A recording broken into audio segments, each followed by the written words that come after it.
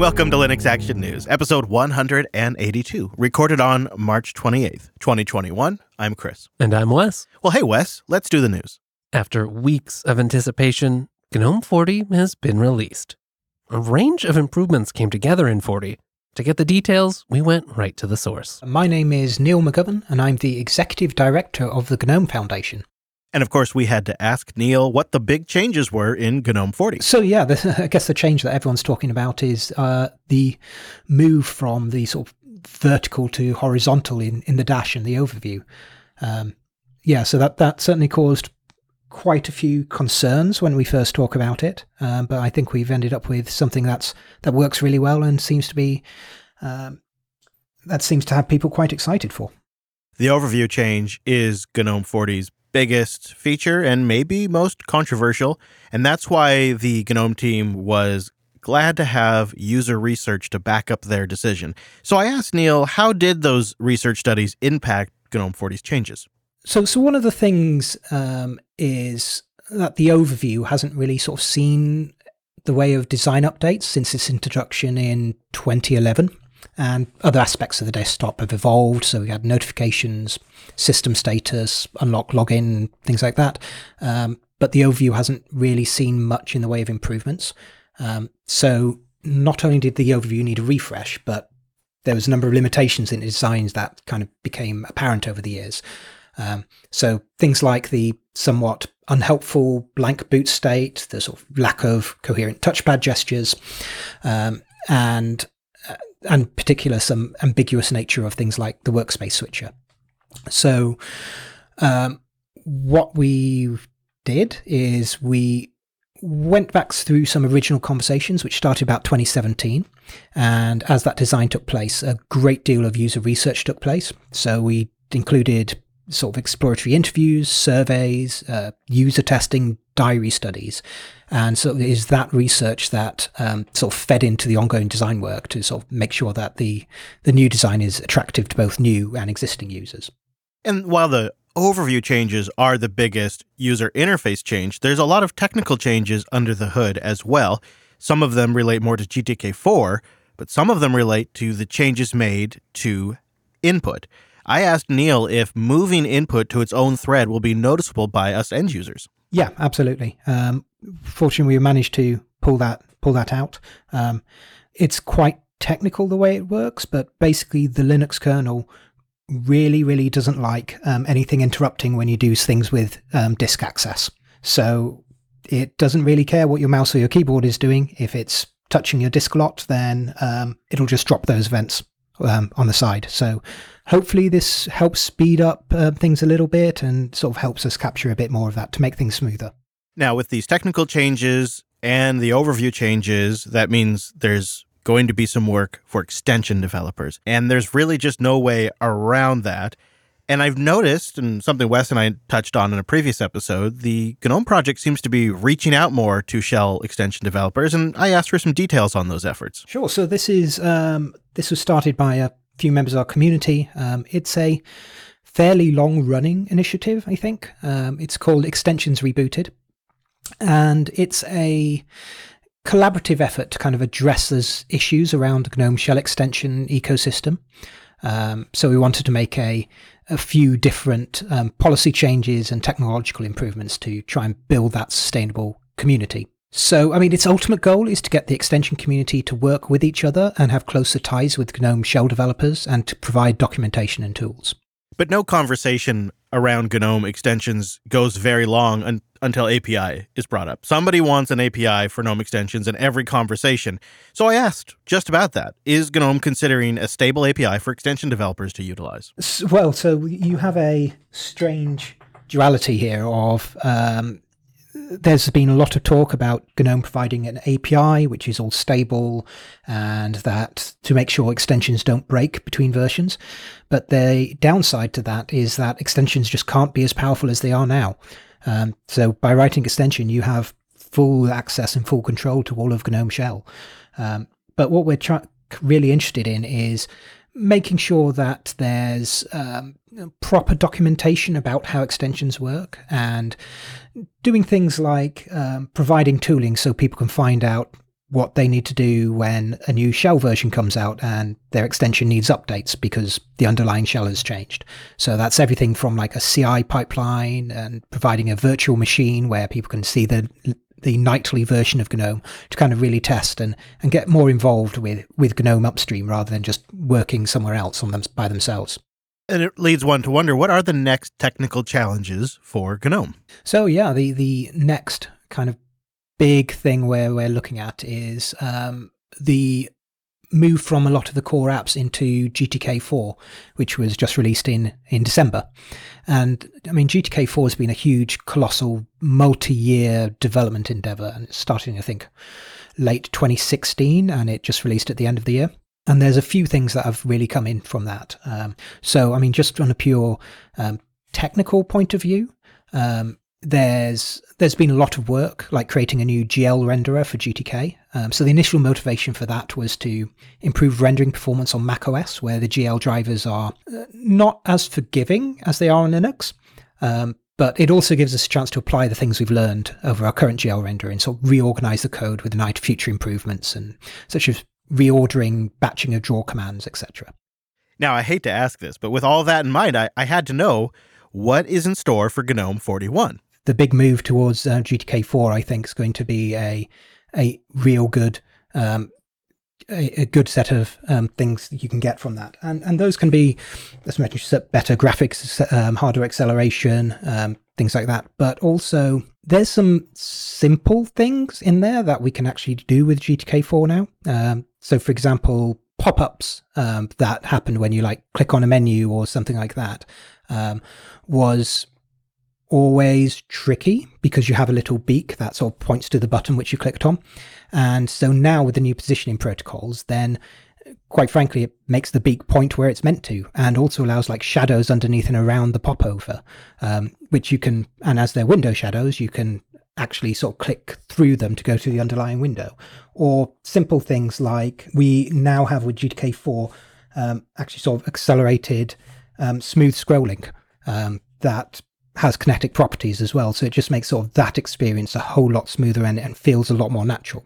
And to a simple one, which I personally just love, and it seems a bit odd, but is just wonderful, is that when you have a text editor, instead of just blinking the cursor on and off, you can put a slight fade in and fade out at the end, and it just makes it look so much nicer. So I think a whole lot of polish around there just to make things look and feel really good to use. Thanks to Neil McGovern for answering all our GNOME 40 questions. If you're feeling brave and want to give it a try, check out the Fedora 34 beta, which was just released. And if your distribution is not upgrading to GNOME 40 just yet, don't feel left out. There's a new stable release of the GNOME 3 series, 3.38.5. It's a bug fix release with patches for numerous issues and crashes, along with support for handling monitor changes during screencasts. Sysadmin or not, there comes a time when we must all update. This was one of those rare moments, though, where we got a heads up something was coming. The OpenSSL project warned us on Monday, March 22nd, that critical security fixes were forthcoming.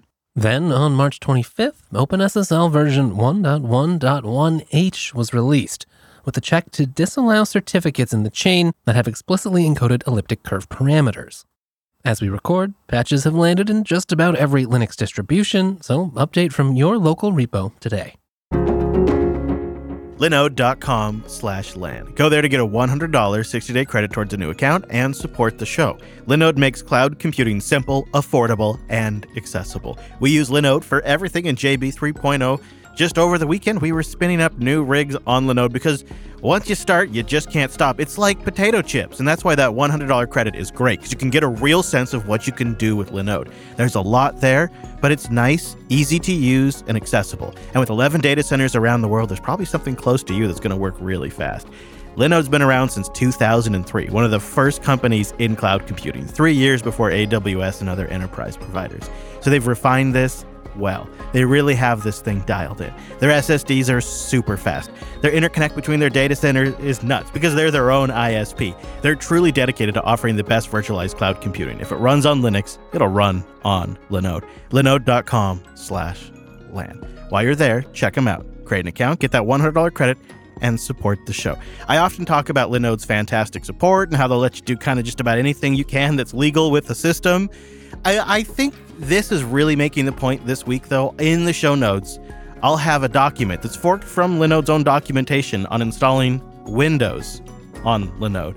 Yeah, there's actually people that want to run Windows on Linode. You never know what reason somebody might have, and it is indeed possible. Myself, I love Linode for all the distributions they support. Arch, CentOS, Alpines, Ubuntu's, Debian's, OpenSUSE's, all of them. They're all on there. I mean, they really get Linux, and it shows when you start to use Linode. So go try them out, see why they're our hosting provider of choice, while we host everything for JB 3.0 on Linode, and see what they can do for you. Linode.com/LAN. Free software advocate Richard Stallman is rejoining the board of the Free Software Foundation.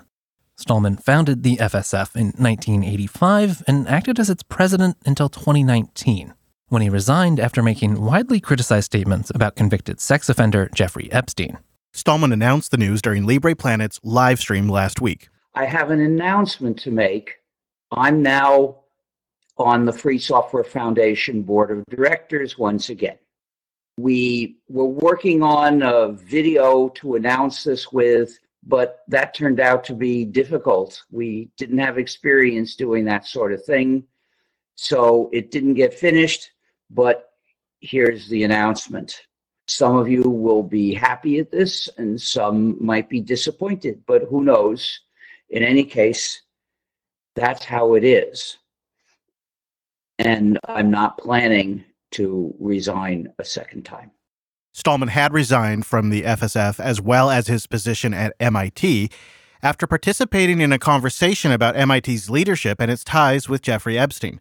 Stallman defended MIT professor Marvin Minsky, who had allegedly had sex with one of Epstein's trafficking victims, saying, quote, the most plausible scenario was that Minsky had been unaware that the woman was being coerced. For some critics, the problems went beyond that exchange, covering other statements and actions he'd made over his years in the free and open source software community. Even after his resignation, Stallman remained in charge of the GNU project. This news does not change that status, and Jeffrey Knopf remains the president of the Free Software Foundation. The major development since the news became public now is that a range of pushback about his return has come out, as well as concerns around how the voting process was conducted. An open letter by major free software projects is urging the removal of Richard Stallman and the entire FSF board. In part, the open letter states, Richard M. Stallman, frequently known as RMS, has been a dangerous force in the free software community for a long time. He has shown himself to be misogynist, ableist, and transphobic, among other serious accusations. They then go on to say, these sorts of beliefs have no place in the free software, digital rights, and tech communities. With his recent reinstatement to the board of directors of the Free Software Foundation, we call for the entire board of the FSF to step down and for RMS to be removed from all leadership positions. Letter signers include Neil McGovern, GNOME Foundation Executive Director and former Debian project leader, Deb Nicholson, General Manager of the Open Source Initiative, Matthew Garrett, a former member of the FSF Board of Directors, all 8 members of the Xorg Foundation Board of Directors, Elena Hashman of the Debian Technical Committee, Open Source Initiative, and Kubernetes Project, Molly DeBlanc of the Debian Project and GNOME Foundation, and more than 2,000 other signatures. As you might expect, an open letter in support of RMS has also been created, and it has been signed by over 3,500 individuals as of this recording. A section of their letter that gives us insight to their position states the following. Historically, RMS has been expressing his views in ways that upset many people. He is usually more focused on the philosophical underpinnings and pursuing the objective truth in linguistic purism, while underemphasizing people's feelings on matters he's commenting on. This makes his arguments vulnerable to misunderstanding and misrepresentation, something which we feel is happening in the open letter calling for his removal. His words need to be interpreted in this context and taken into account that more often than not, he's not looking to put things diplomatically. Regardless, Stallman's opinions on the matters he is being persecuted over are not relevant to his ability to lead a community such as the FSF. Furthermore, he is entitled to his opinions just as much as anyone else. Members and supporters do not have to agree with his opinions, but should respect his right to freedom of thought and speech. Having read both letters, I hear what each side is saying, and some of his defenders' points might even have some legitimate merit. But this isn't one of those things that's going to go away with time. This isn't going to get better in a few months. In fact, this very reaction we are seeing right now, even a year and a half after RMS originally resigned, proves that point. People will never forget the history of things that RMS has said. They're online and documented forever. And here is the crux of the issue. The Free Software Foundation is an establishment of ideas, which they would claim are moral ideas. The public's reaction and memory to all of this is totally incompatible with the Free Software Foundation's mission to campaign against threats to computer user freedom and their other stated goals. To truly win that campaign, they must provide moral leadership to all of society, and they must do so effectively. Regardless of anyone's personal opinion about RMS and what he has said, the effectiveness of the FSF will be limited by this situation. Limited in many ways, from mindshare to community. And I suspect nothing short of a full board change will actually make those who are concerned about all this trust the FSF again. The reality is the human aspects of creating software eventually become the hardest aspects to manage.